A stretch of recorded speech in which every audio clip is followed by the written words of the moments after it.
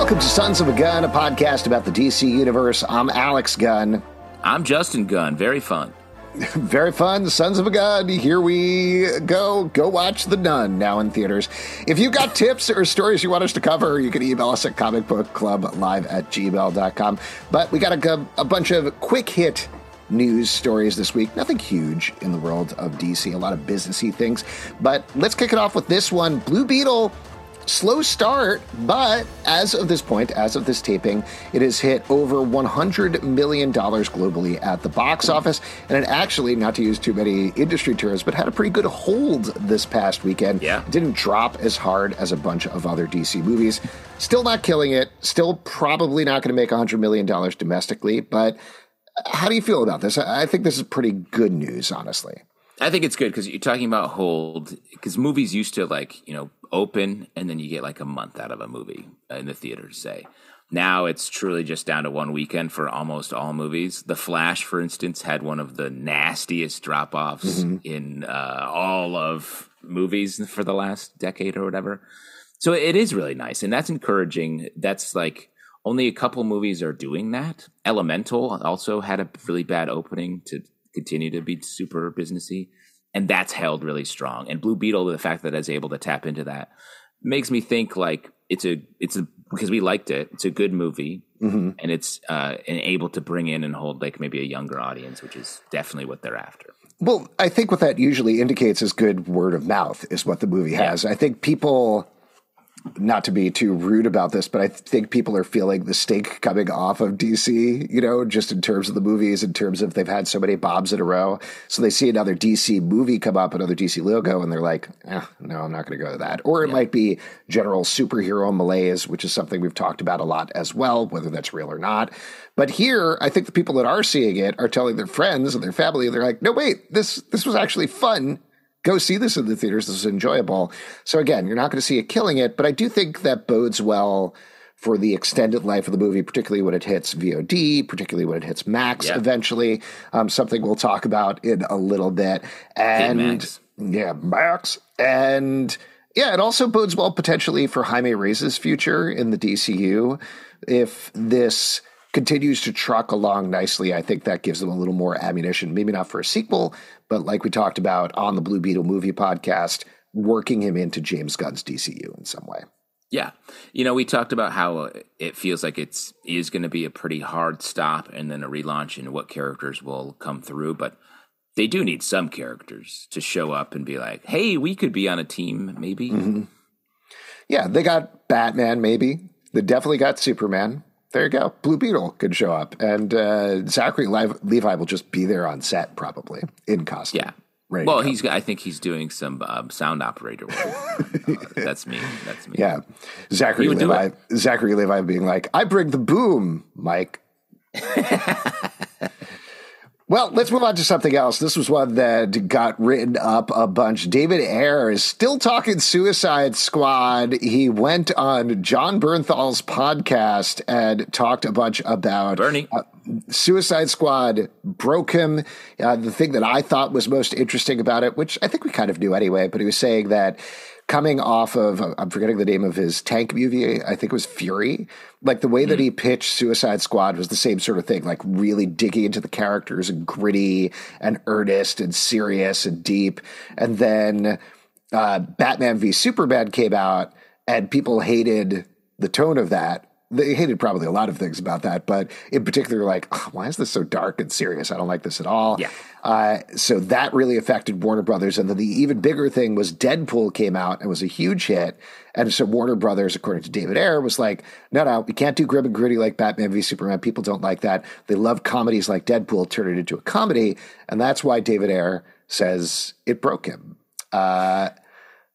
I get that if you're like, I did this one thing. I took this sort of Suicide Squad, a comedy comic book for the most part, right?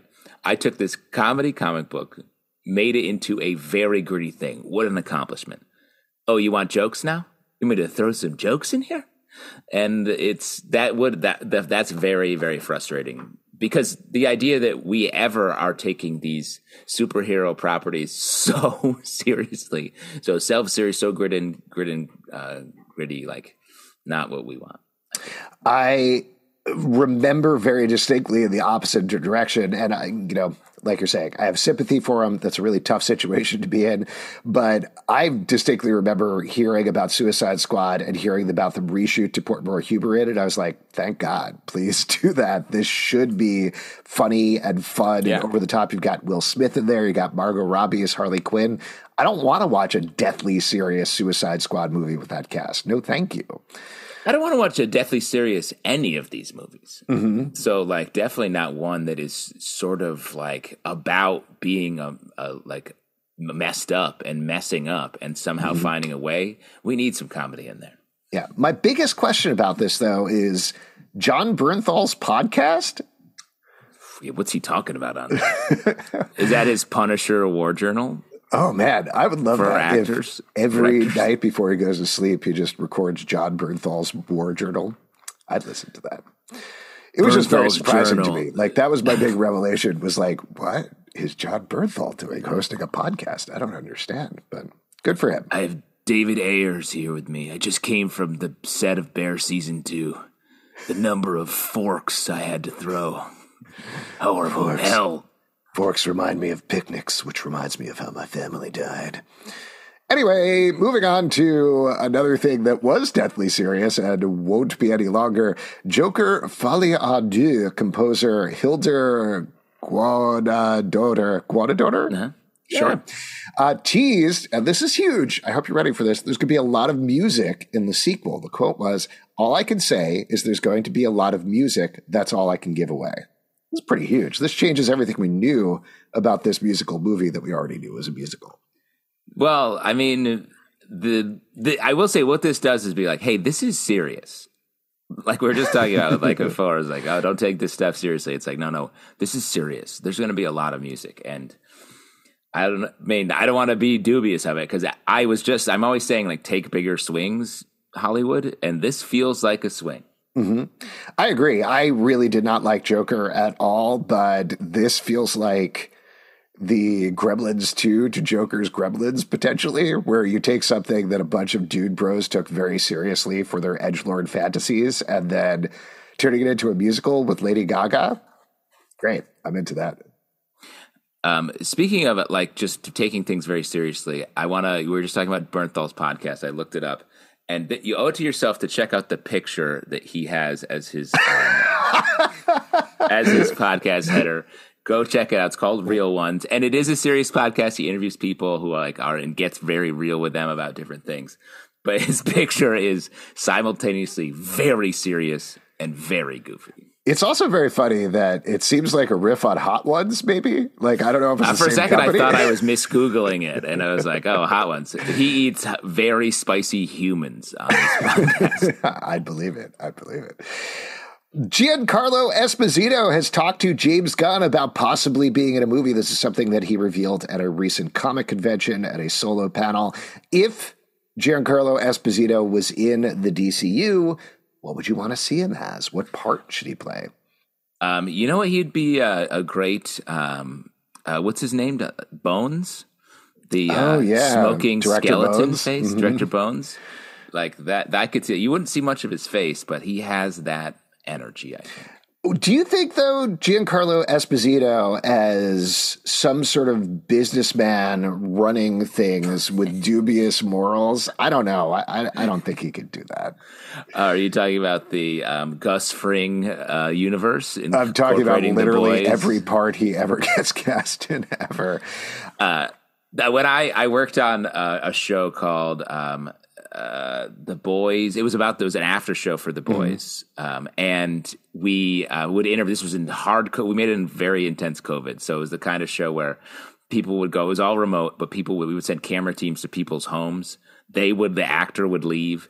The cameras would be set up with everyone in hazmat suits. Then the actor would come back in and be like, "What buttons do I press?" and all this. And we had Giancarlo Esposito on for The Boys, and he is so opposite of all that Gus Fring. He's like he lives in Arizona, I think. He's like this hippie, wound up dude who's like, yeah, you know what? The banks are always moving money around. And I'm just like, whoa. So he's a wild dude, not anything like these characters. But I would love to see him in the DCU. He's great in everything. So as they continue to build up a really solid roster of actors, we've talked a bit about the Superman Legacy cast. He would be a great addition, whatever they want him to get, whatever they get him to do.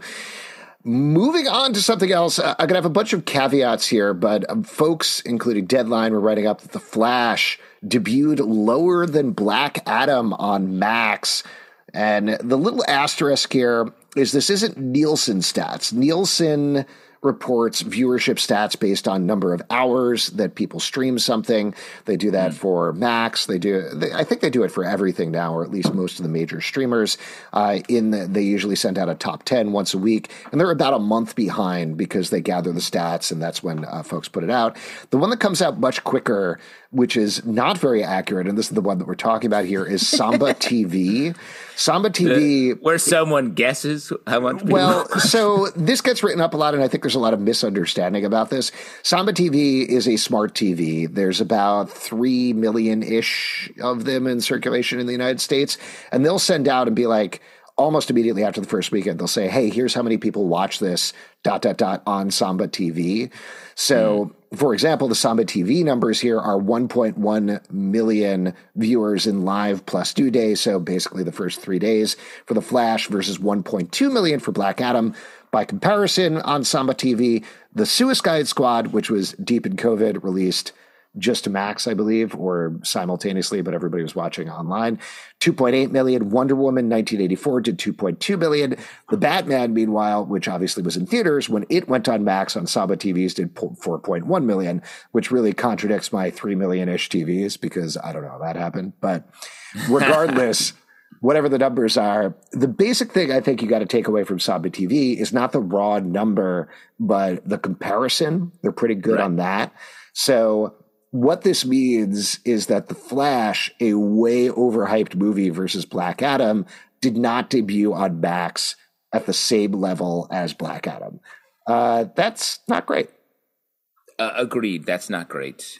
Though I think people will give a shot on something The Rock is in.